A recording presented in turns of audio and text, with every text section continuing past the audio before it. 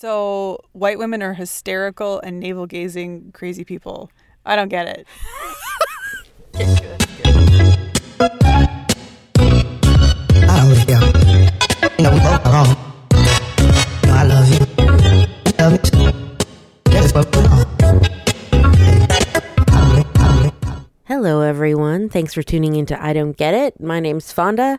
This is a podcast about performance in Edmonton, and we are proud to be part of the Alberta Podcast Network, powered by ATB. So a bit of a special episode for you tonight. We've got Convergence, the annual showcase by Good Women Dance Collective. I haven't been able to attend in the last couple of years, so it's a treat to go back. And our special guest reviewer joining me for that review is Colleen Fian. So we'll take it from there. Hi, Colleen. Hi, Fonda. How's your day going? Currently, I'm sitting in a lonely, empty parkade, but, other than that, it's been a good day. We're doing great. There's freezing rain. But you know what? For Edmonton in November, freezing rain's actually, kind of a blessing, right? Yeah, I guess we're doing okay. It's not minus 25. No, and it's not 6 feet of snow. No. So, No. Anyway, okay. Well, what's happening? What did we do? This evening, we attended at the Convergence dance. It's a showcase. It's sort of a showcase. The Convergence Dance Showcase at La Cité Francophone, where the two pieces featured tonight were Ruminate, choreographed by Meredith Kalaman, and Cheers and Tears, A Journey into Whiteness, choreographed by Pam Tang. Yes, and so the Convergence Showcase is produced every year by the Good Women Dance Collective. They, as performers, were also featured in the second piece in Cheers and Tears. So we'll get to that in a moment. But how about let's start by talking about Ruminate, the duet that appeared in the first half of the show. Indeed. So the choreographer's notes for this piece talk about two giraffes necking and sort of the violence and the interaction that happens with that. And so there's two dancers. The stage is bare. They're both sort of not in a particular costume. I just thought it was just sort of pedestrian dance clothes. And it's these two dancers that come on and with sort of a very primal sounding soundtrack that is sort of separated into, I don't know, about half or a dozen different pieces, and they sort of move through these different moments of, I imagine, giraffe movement, or at least movement inspired by giraffes. I think what was really interesting off the top was that there was a lot of focus around the neck, and not just neck movement, but touching of the other performer's neck by each other. And so that was kind of interesting because the neck for humans and for giraffes, I would imagine too, is quite a vulnerable space, but giraffes have so much neck. So I feel like they actually really explored sort of like what at its root seems like a very kind of simple idea. Let's talk about the sleeping patterns of giraffes. And actually, and did quite a lot with it. There was quite a range of movement and different styles. There was also a lot of range within the soundscape, I thought too. And I thought one of the when the piece really started kind of clicking and honing in for me was I think it was sort of an extended cello bit. The movement became a lot more not just connected and sort of inspired by its connectivity, but weight dependent. There were more lifts, there were more rolls over each other, and the two performers in that way, their connection started meaning something else, something more intimate, something more vulnerable and quiet in a way, even though the music I felt was a lot more resonant and beautiful for me. Oh, that's interesting. Yeah. Well, and what I noticed throughout the piece was that the two performers were touching and they were connected throughout almost the entire performance, there were only two or three small moments where they actually weren't touching each other. And I noticed that a lot of it was this push and pull of energy and shifting control. So, when you go into like a ballroom dance, there's somebody who's in charge the whole time and they lead the dance and the other person follows. But in this dance, it was this constant shift and exchange of, now I'm in control, now you're in control. And either that controlled movement was either violent, like at the outset where they're throwing each other's heads around, or later on it's very loving and compassionate or supportive or whatever. And I noticed that, as you were saying, like sort of as they moved later into the piece, there were a lot of lifts and what in a ballet, what I think you call a pas de deux, it was about these two dancers dancing together and this shift of weight and power and things like that. But it was also equal because the female dancer would often take on the sort of the power lift role. Yeah, carrying the weight, really, right? Yeah. So they took turns being, stereotypically male and female roles in that dance. But it did feel like a ballet pas de deux for me. Like it felt very connected in that way, but in sort of an animalistic. Yeah, in a very classical way, this was like a male-female pairing, but I don't think in the choreography, the way that it played out, that it needed to be. It didn't really define the roles in either way, and the fact that the female character did do a lot of the more weight-bearing lifts and things, that's pretty refreshing. And one of the it's not really a spoiler, I guess, but I always love it when a dance piece ends on a snap of the light in the middle of a movement, or in the middle of like a leap or a jump, because it means you're active. Yeah, because your brain carries the movement into the darkness, and it's just it's just a really like satisfying feeling to just watch like an incredible move like snap to black in the middle, and it's just like, wow, yeah, that was nice. That was nice. And there were some movements I loved. I think it was maybe 3 or 4 segments in, and it was sort of, they'd stopped interpreting sort of the feeling of giraffes a little bit, and they actually, I don't know, for me it felt like somebody had turned on a video and they were watching how giraffes moved. And it was like especially the female dancer was doing this sort of thing where it was like they were on all fours and they were doing this like kind of movement, and This like is a very primal breathing, like I just loved watching it because they were doing this movement with, and obviously humans can't really easily emulate giraffes because my neck is like 2 fucking inches We're long. so not shaped that way. No. But they managed to do that just sort of with their core and their I just loved watching it. It was neat. My favorite movement moment of that piece was the female dancer was standing sort of upright, a little bit bent forward at the waist with her arms outstretched, and the male dancer sort of rolled his head from one of her arms all the way across both arms behind her head into the other, kind of like a juggler would with like a ball across his back. And I thought, I was just kind of like, wow, they did that. And they didn't even really like. There's something really cool about watching dance that doesn't refer to itself very much. Like they just do something and move on without letting you sit and think about it. Yeah. Unlike the second piece, which was like very much a sort of like, we're going to do something and then we're going to let you stew on it. And then we're there was sort of like kind of a primal innocence to this first piece that was just like, it was interesting and easy to absorb, and just sort of like, it felt like you were just sort of like watching something in nature a little bit. Like you didn't have to impress anything upon it. It was very playful. And like, forgive me, I have a 2-year-old. He's obsessed with giraffes. So maybe there were some things that you got out of it that I did not, because I was just kind of, at first I was just sort of like, what? This piece is called Ruminate. I know I was supposed to read the notes before.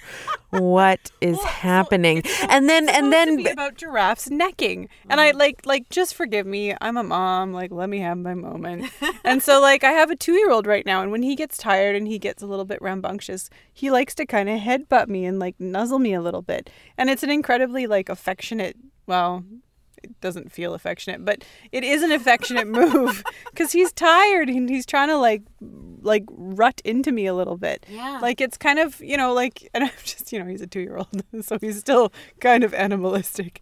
Giraffes. Yeah. Yeah, so it's this kind of intimate movement where they're kind of just like nuzzling into you. And I don't know, in the first couple of segments kind of like reminded me of that like physical need to bond in a really, I don't know, like not a violent way, but like a affectionate, but also kind of physical, cuddly way. I don't know. But just like we don't speak to each other, but if I touch you with my head and I nuzzle you, Yeah. it is a thing. Dorothy does this. don't. Dorothy does this to me in the morning Like all the we're in time. a dark parkade in a car. Like, let's not do that right now. But I know she just wants to be fed. That's the thing. Yeah. And so does Henry, I think. Often. So I think the piece sort of hit me in this way that it was a very, as you said, not simple, but very innocent kind of feeling animalistic piece where they do these lovely movements and they sort of explore all these different versions of what a giraffe could be. And then, and how they relate to each other with touch. And I think that was power shifting and So maybe we got it. I don't know. We should ask my 2-year-old. I don't know. Henry. Okay, so that piece was called Ruminate, and the choreographer was Meredith Kalaman, danced by her and Walter Kubanek. And if we're mispronouncing those, of course, terribly sorry. We are only white ladies. So moving on then. Moving along. I think I need to disclose that I don't have an extensive dance background. I danced for 3 years badly at Vic Comp and tried out for like the dance team once and was told afterwards that like, thank you. It was adorable that you tried. They're like, maybe you should stick to opera, Colleen. Yeah, that was pretty much it. It's okay. I also did not. I mean, yeah, I'm not a dancer now, so we'll leave it at that. Okay, well, so let's take a quick white lady self-cleansing breath. And we're going to talk about we're going to talk about Cheers and Tears, A Journey into Whiteness, which was the second half of the Convergence Showcase, choreographed and conceptualized by Pam Tseng, and it created along with the Good Women Dance Collective, who are, as we've talked about them on the show before, is Ainsley Hilliard, Alita Kendall, Kate Stashko, and Krista Lynn.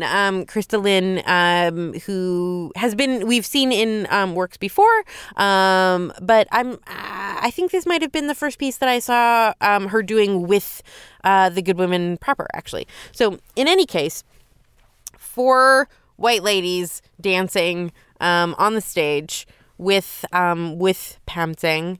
And well, how do you want to set this up, Colleen? What's the audience's first vision of this show? What do you see?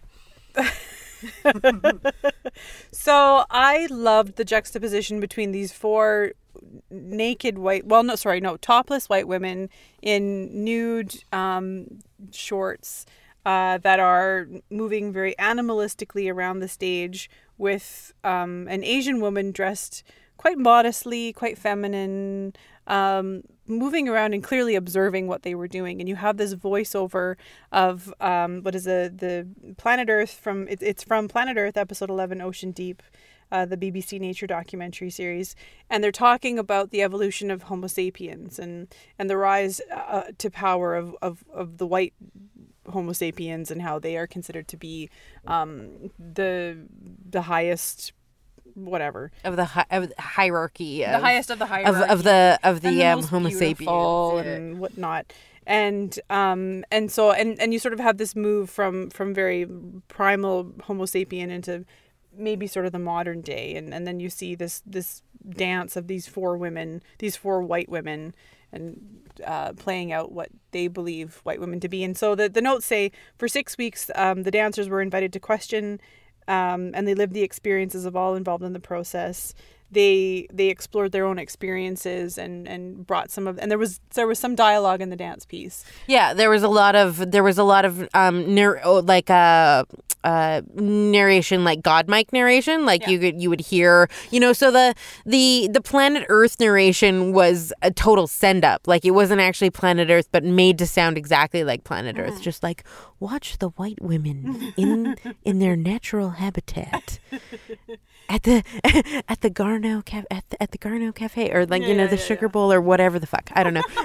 And they all had, like, their hair was loose and it was dragged in their faces, and their breasts did not look beautiful, and like they didn't look beautiful. I was, they looked very natural and very primal. Yeah.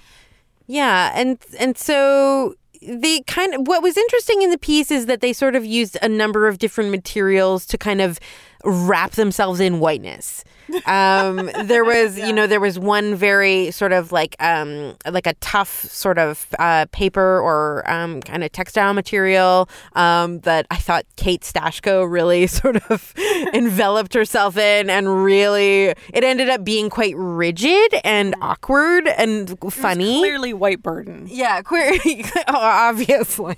And then there was another part where one of the performers wrapped another's head in kind of like a like a white gauze, like that was all wrapped, so it sort of looked like a face covering, like almost like a turban. It was a beautiful dress, and then it got more elaborate until she couldn't see, hear, speak, or breathe. Yeah, and just like completely just sort of like enveloped in this like white, like whole head turban mask thing. Yeah. And then the final stroke of that, like enveloped in whiteness, suffocating whiteness, really, was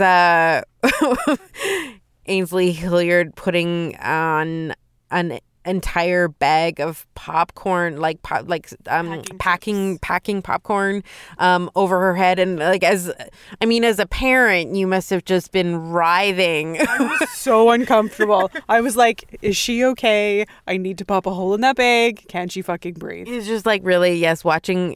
And I've seen a few dance shows use a lot of plastic bag stuff. And I don't know. I mean, yes, I understand this sort of like suffocating whiteness and the idea of how it's so prevalent. And the beautiful thing really was that Pam Tsang is just sort of this like kind of graceful body about the stage who is still sort of controlling things. Like she'll snap her finger and things will shift completely. Yeah. But at the same time, you're still only hearing and seeing what the white performers are doing. Right. And there was a definite smugness to it. Mm-hmm. Like just kind of like, oh yes, we're so woke, we're so white, we're so progressive. Progressive. Yeah. But it kind of always kept brought back home to this very sort of like quiet character that was just observing, that was Pam Tsang, that was the one non-white person on the stage. Well, and I think it's worth saying that, like, while it's about white women, it's not about Canadian white women in totality. It's about upper white middle class millennial women, and who I guess identify with a need to talk about feminism. One of them was wearing a shirt that said "Feminist AF," and as fuck. Yeah, and so it is a particular flavor of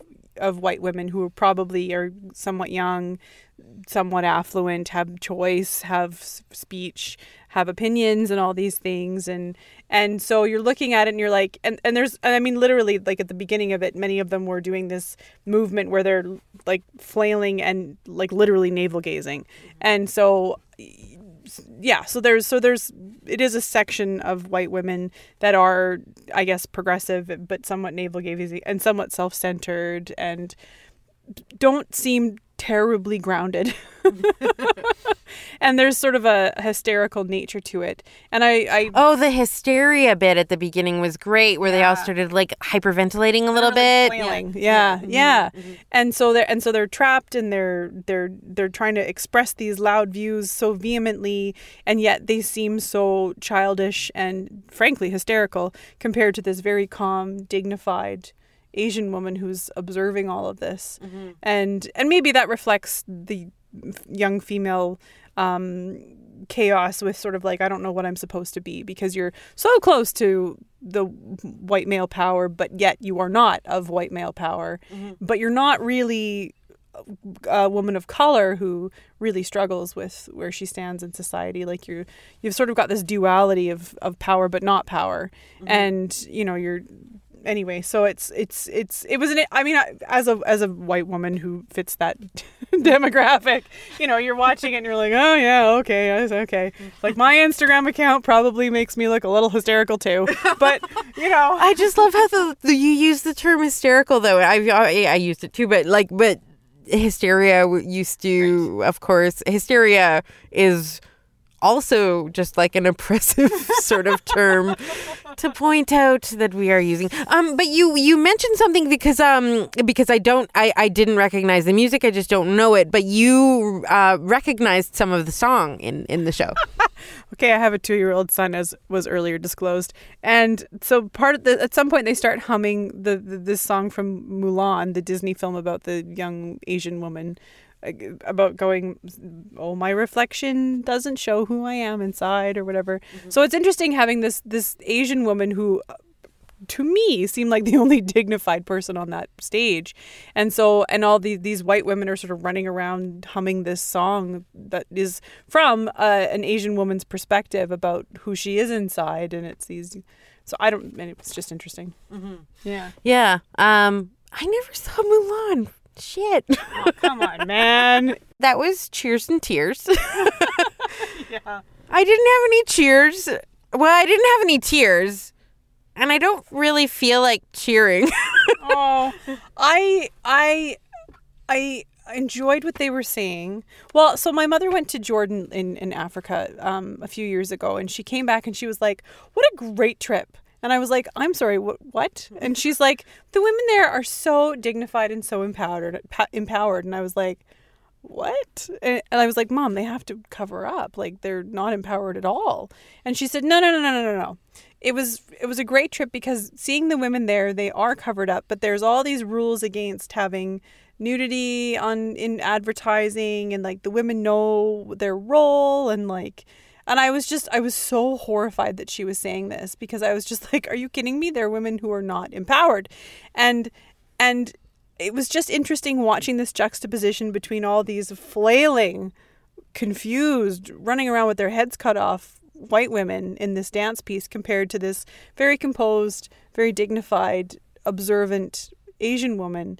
And it sort of struck home for me that it was like, okay, these white women have taken on all these battles and all these causes and all these things, and whether or not they have the power to change it, different discussion. But well, yeah, I mean, I think in a lot of ways it was a collaborative creation, but Pam Tsang's role was as sort of in the lead in the program and in the performance, even though in the performance it was such a stepped back role. And it's funny when we think about so many of the performances that we see that are created with white companies and white performers and everything, like the leader, if they're on the stage, it's usually pretty obvious and pretty bombastic even. And this Pam Tsang on stage had a quality that was just like the opposite of that.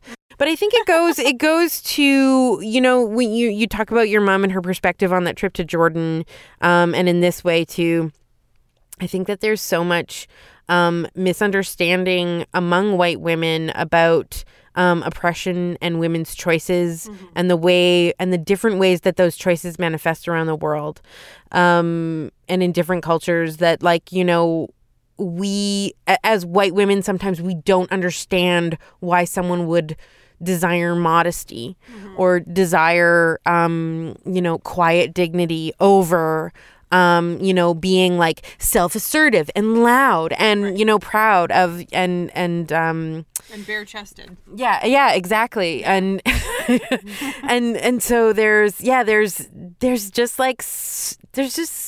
a lot of diversity to womanhood too, and I think that's something that this really started to crack open a little bit. Right. And so for a, 40-minute dance piece, like it's a lot to unpack in 40 minutes. Well, and they did it from perspectives that were within that room at the time, right? You know, you can't do the whole world. I mean, I know they did the planet Earth thing, but they did emphasize that it was Canadian women. Canadian white women of a certain age. So I was intrigued. There were some interesting visual moments. Yeah, it's quite a theme to take on. Yeah. I guess, so we'll leave it there. Thank you, Colleen, very much for coming on the podcast today and finding a babysitter once again. Thank you for having me. Taproot Edmonton is a source of community-driven stories about our city, cultivated by the community.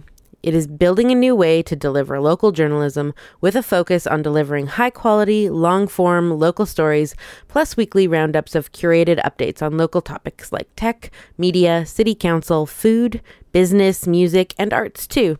You can sign up to become a member and get more info at taprootedmonton.ca. P.S. We highly recommend the Arts Roundup. Sign up at Taproot to get it in your inbox every Thursday. Our Alberta Podcast Network pals at Let's Find Out are wrapping up their season with a live show at the Almanac on White on December 1st. The theme for the event is How Do We Make Nature? And host Chris Chang-Yen Phillips will be there to help find the answers. There will be short talks on the theme plus fun activities. It'll be a chance to get your hands dirty playing around with the visions of what our city could become. At least that's what Chris says. For more info on Let's Find Out and all of APN's member podcasts, visit albertapodcastnetwork.com. Great. Well, thank you again to Colleen for stepping in, finding a babysitter, stepping in, and helping review that dance show. All right. Coming up next, or still running actually, is Six at the Citadel Theatre. It's on until November 24th. Bed and Breakfast, the kickoff to Theatre Network's season, is running at the Roxy on Gateway. That starts at November 19th and runs till December 8th. Pippin, the MacEwan Theatre Arts program, is presenting that at the Trifo Theatre, November 20th through 30th. And the next Dirt Buffet Cabaret is coming up, curated by Isabelle Rousseau. This one is all... It's all French themed, so even Chef Doreen Pry will be there. That's at Spazio Performativo on November 21st. And Waitress, the next Broadway Across Canada selection, starts up at the Jubilee Auditorium on November 26th and runs to December 1st. So that's all we have for you this week, everyone. Thanks so much for listening. Go out and see some shows. Bye. I Don't Get It is a member of the Alberta Podcast Network, powered by ATB. You can subscribe to us on Apple Podcasts or check us out on albertapodcastnetwork.com or the CKUA radio app.